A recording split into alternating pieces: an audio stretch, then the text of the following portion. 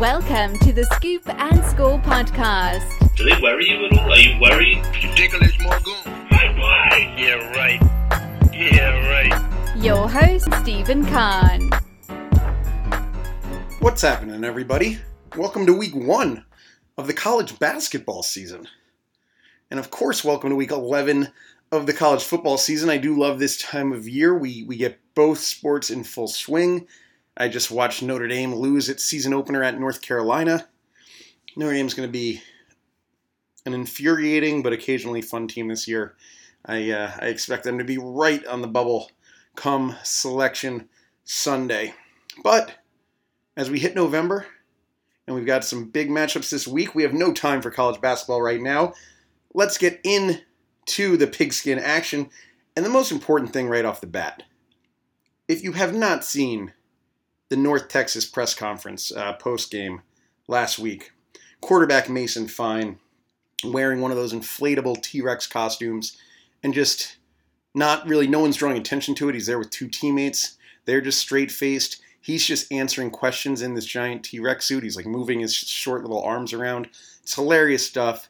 If you haven't seen it, just go to Twitter, type in like Mason Fine, T-Rex, something like that. I promise 30 seconds worth of it is going to brighten your day up a little bit, much the same way that Tennessee Rally Squirrel hopefully did about a month ago.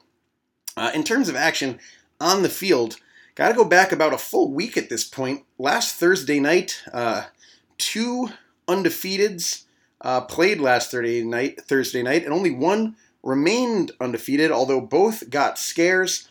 First, Baylor did survive against West Virginia. They won 17-14, thanks in part to a blocked field goal there towards the end of that game, so they were able to remain undefeated. But Appalachian State, not as lucky, lost to Georgia Southern, probably eliminated themselves from New Year's Six competition, but we'll discuss that a little bit more later on. Moving ahead to Saturday, Georgia-Florida. Georgia wins that game 24-17. That game, I wasn't able to see a ton of it because it was up against the Notre Dame game, but it went a lot like I expected. That Georgia team is just a little bit better at everything than Florida. They're similar teams right now, but Georgia's just kind of, they've got the better quarterback. They've got the better running back. They've got the bebetter defensive line, but their strengths for both teams, but just a little bit better across the board for Georgia. And Georgia now in complete control in the SEC East, and we'll try to keep it rolling and see if they can provide some competition for whoever comes out of the West and maybe make it to the playoff. The only other ranked versus ranked game of the day, SMU tried walking in Memphis, but left with a loss. You like what I did there? They shoot out in this one. Memphis wins 54-48. The game wasn't actually that close. Memphis led 54-32 with 9 minutes remaining. SMU then scored 2 touchdowns and 2 2-point conversions, 16 unanswered to cover. Maybe we should be putting some kind of investigation into Sonny Dykes. I know a couple of you out there really hurt from those decisions to go for 2 twice. Then let's, with where we're at right now, 5 teams could realistically win the American Athletic Conference. You've got Cincinnati, UCF, SMU, Navy, and Memphis, all in legitimate contention to win the American Athletic Conference. You've got Boise State and San Diego State as teams that could come out of the Mountain West, and then you've got Appalachian State in the Sun Belt. So I would say all 8 of those teams are competing for a New Year's Six berth. I think it'll ultimately come down to the winner of the American versus potentially Boise State if they're able to come out of the Mountain West. But just a lot of games worth keeping an eye on. And Cincinnati and Boise both avoided upsets against bad teams this past week. Both had fourth quarter deficits. Didn't see either of these games, but based on the box score, it's really kind of unclear how ECU lost to Cincinnati in that game. College football can provide some really interesting box scores where it's just like, how did this outcome? How did this team win and this team lose? And certainly the situation with that Cincinnati ECU game, but Cincinnati as well as Boise, as I mentioned, avoiding upsets and staying in the race for that Cotton Bowl berth come January 1st. Oregon knocked off USC. USC was up 10-0 early, but then had 4 turnovers that doomed the Trojans as they, as really has been the case for a lot of the season with USC. Remember back to that Washington game, they were in pretty good shape there as well, but some crucial turnovers hurt them, and Oregon was able to pull away, winning 56-24. And then elsewhere in the Pac-12, Utah knocked off Washington. Washington, they held the lead for the first 3 quarters, then gave up 2 touchdowns in the fourth quarter, allowing Utah to win and take control in the Pac-12 South. So now, despite what Chip Kelly might say, Utah does control its own destiny there. Oregon, I said weeks ago, pretty much locked up the Pac-12 North. So these two teams do seem to be on a collision course for the Pac-12 championship.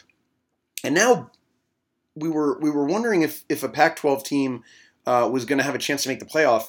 We'll get into the committee's rankings in a little bit, but certainly the winner of the Pac-12 right now seems to be in good shape for a playoff spot. And if the winner of the Pac-12 championship makes the playoff, that means the loser of the Pac-12 championship is going to be assured a spot in the Rose Bowl. So the Pac-12, even if they don't, even if that doesn't happen, I think there's still a good chance that both of these teams are going to finish in the top 12 of the committee rankings. So I think there's a good chance that both Utah and Oregon have a pretty good chance to end up in major bowl games. So certainly a nice turnaround year for the Pac-12, especially after just 3 weeks ago. I think a lot of people had put a lot of dirt on their really postseason hopes.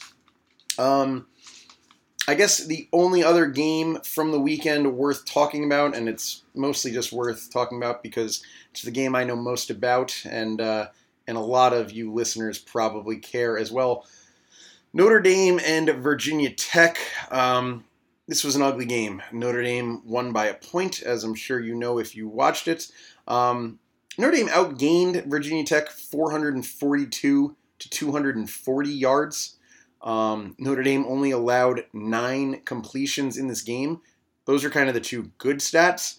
The bad things, Notre Dame had 3 turnovers that all took points off the board, plus a missed field goal.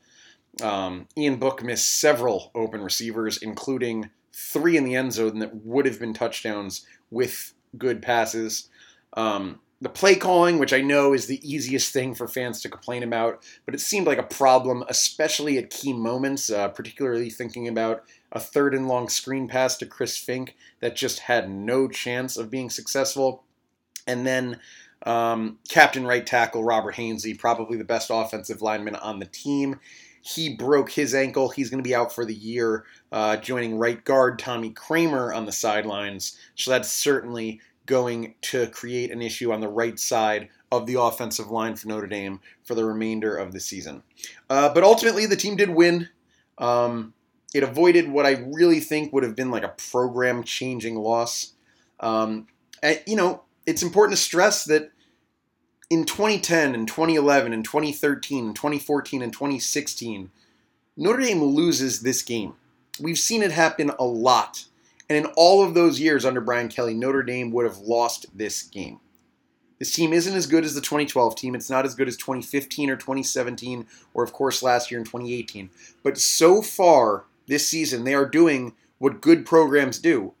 And that's they continue to win games even when they're not at their best. This could still be a 10-win season for Notre Dame. And think back to all those years, all those like Bob Stoops, Oklahoma years. And I always think about this because back in 2012, when Notre Dame went to play Oklahoma, Brian Kelly was quoted as saying, like, the program that Bob Stoops has built here is the kind of program we're trying to build at Notre Dame. They almost never lose at home. They consistently win 10 games. They put themselves in the conversation for national championships. And I can't help but feel like that's what Notre Dame's doing. There's no doubt this is not a great team. But they're, instead of being not great and collapsing their way to like 7-5 or God forbid 4-8, they're continuing to win games and they're keeping themselves with positive momentum. They were always going to take a step back this year. But getting to 10-2 would be absolutely huge. And I applaud the team for finding a way to win. My final point on Notre Dame for now. So in the wake of that Michigan beatdown, and for 59 minutes of the game on Saturday night, Notre Dame fans were openly voicing their displeasure with the team, and particularly Ian Book.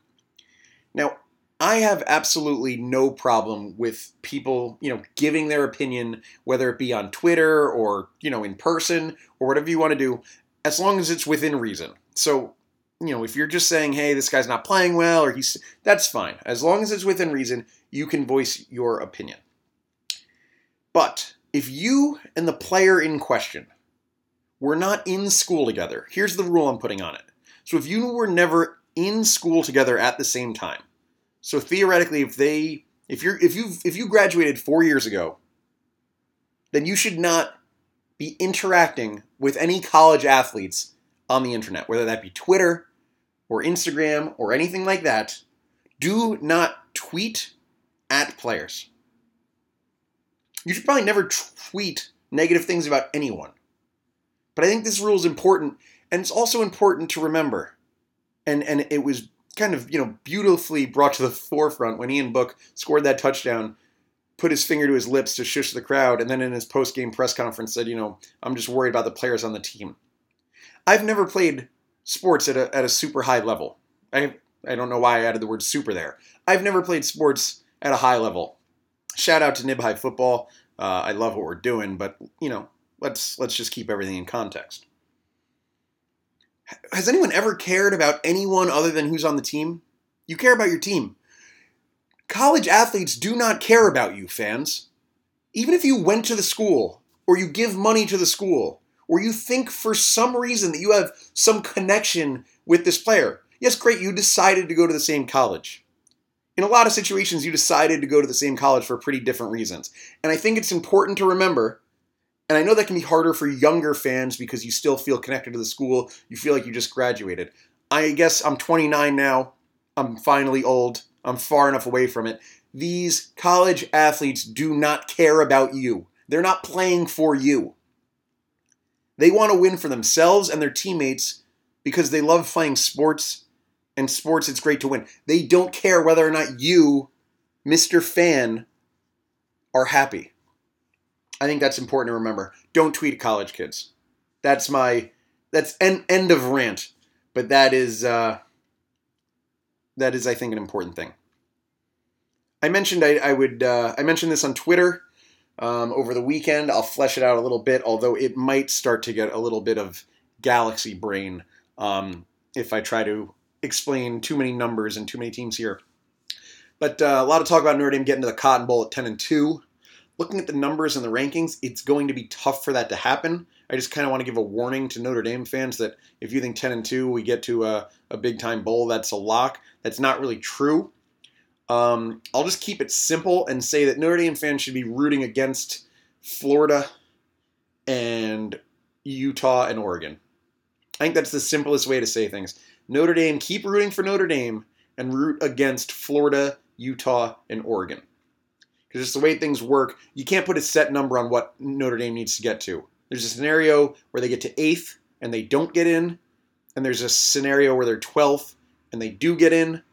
But just in terms of what's ahead of them and the number of spots that are going to be available, it's going to be tough. And this is a bad year for Notre Dame because with the 2 playoff bowls being the Peach Bowl and the Fiesta Bowl, those are 2 bowls that are usually available to at-large teams. They don't have ties to any specific conferences.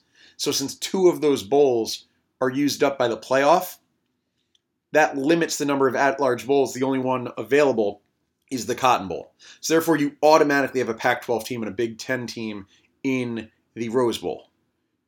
You've automatically got an ACC team in the Orange Bowl. So right there, a team like Wake Forest is probably going to get into the Orange Bowl, and that's where you get a guaranteed second Big Ten team and a guaranteed second Pac-12 team into the Rose Bowl if those conferences are in the playoff. So there's just a lot of things kind of working against Notre Dame's chances to get into a New Year's Six game.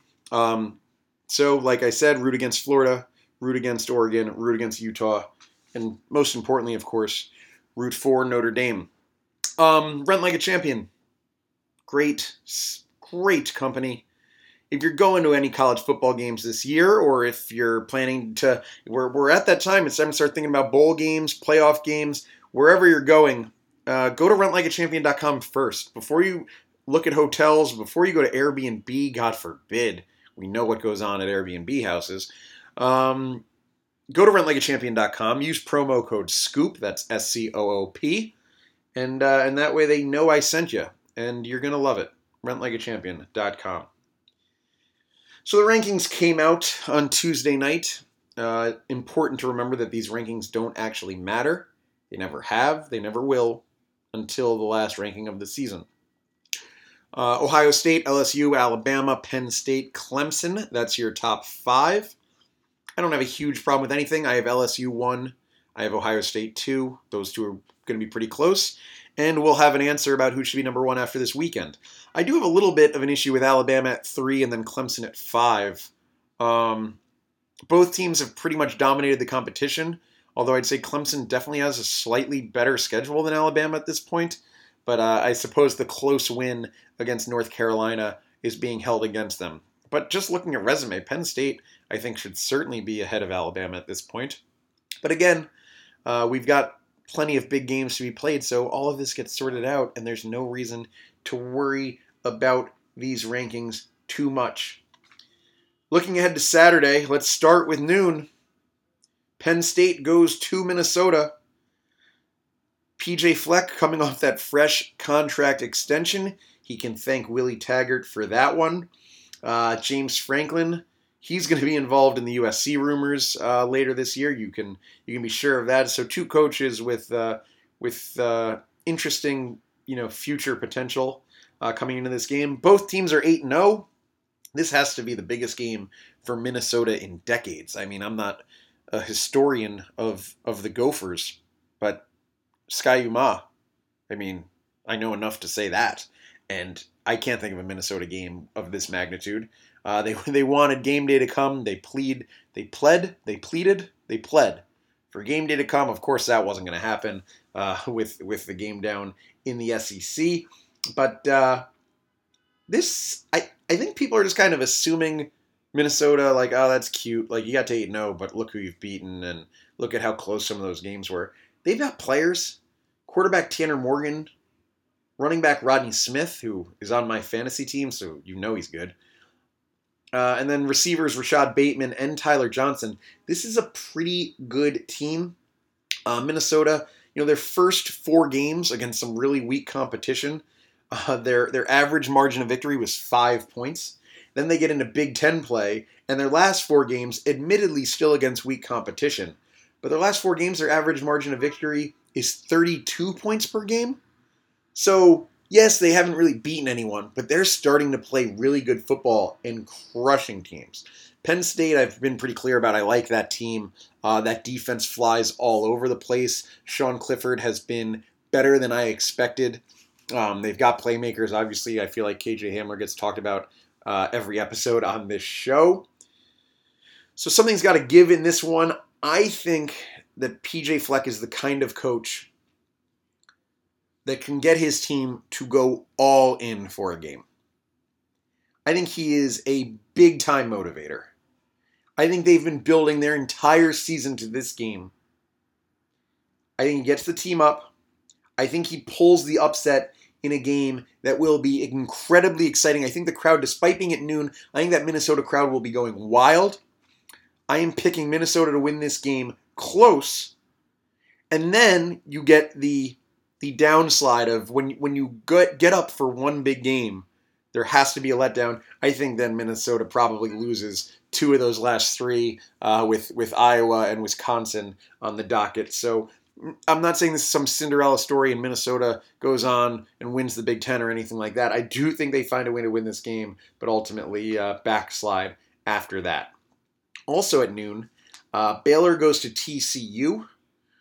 Baylor's been rock steady all year. TCU has been just on a complete up and down roller coaster. I don't know, this TCU team, Gary Patterson, they just don't seem to have it this year. Baylor's just a very small favorite in this game. I ultimately think Baylor goes in there. Matt Rule kind of keeps it even keel. Baylor wins that game by 7 points, stays undefeated, and stays in really good position to make it to the Big 12 championship game. I'm going to skip ahead to the 4 o'clock window here because I want to devote the end of the podcast to LSU and Alabama. So 4 o'clock, Iowa goes to Wisconsin in what is effectively an elimination game in the Big Ten West. There's just nothing. I talked a little bit about Georgia, Florida, and how Georgia's just better at everything than Florida.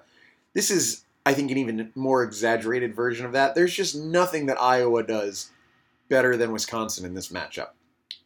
I think that, home game for the Badgers, they control it pretty much the entire way. I'm not expecting to see offensive fireworks with these two teams on the field, but that Wisconsin defense is really stingy. I know Ohio State made it look not that way, but I think Iowa has a hard time scoring more than about 14 points at most. And Wisconsin wins this game 10 to 14 points, up a score the entire way, and it's just never really in doubt. And then in the night slate, Iowa State goes to Oklahoma. How does Oklahoma bounce back from that Kansas State loss? This is their first game since that loss. Iowa State, some big expectations this year. They certainly haven't been bad, but not quite up to, I think, what a lot of people thought their potential was, despite having really to replace a lot of guys on that offense. David Montgomery, of course. We see what Alan Lazard is doing with the Packers right now, and Hakeem Butler as well. Lazard was 2 years ago. I don't think you don't need to correct me. All you people out there are going to rush down my throat on Twitter because there's so much interaction with this show. Don't worry, you don't need to let me that Alan Lazard left 2 years ago. I am aware. I make jokes and then I lose my train of thought. But yeah, how is Iowa State going to rise to the occasion? I looked at this before the season started as a potential upset spot, and the season hasn't really transpired for either of these two teams the way that I thought. I still think that it's a potential upset spot, but Oklahoma has a lot to play for. They still have their playoff hopes alive. I think this one will be close. I think it'll be close the entire way. But Oklahoma, just too many playmakers. Night game at home. They are able to pull it out. Jalen Hurts connecting with CeeDee Lamb. And Iowa State just won't have an answer for that. And of course, the biggest matchup of the week. Maybe the biggest matchup of the season. At 3:30, LSU visits Alabama. Tua Tagovailoa expected to start in this one. We've come a long way from 2011. 9-6 was the final score on my 21st birthday weekend that year. They played again in the national championship. If my memory serves, it was 21-0, or it wasn't interesting. The over/under for this game, after that 15-point shootout 8 years ago, over/under in this one is 64 or around that, depending on where you get it and when you get it. I actually like the under for what it's worth. When I'm thinking about these two teams, LSU finally has the offense. Coach O really has it going. Nick Saban just doesn't really lose these games. I know that he lost that one in 2011, but he didn't. How can I put this? All he's hearing is that his defense has been depleted by injuries. They've had to replace so much that this Joe Burrow and LSU offense, It's a new era for LSU. Hell, I just said it like 45 seconds ago. I think Saban really relishes the chance to draw something up on defense that is going to halt the Joe Burrow Heisman train, limit this loaded receiving core, and ultimately do enough on defense to let Alabama's offense continue to cook.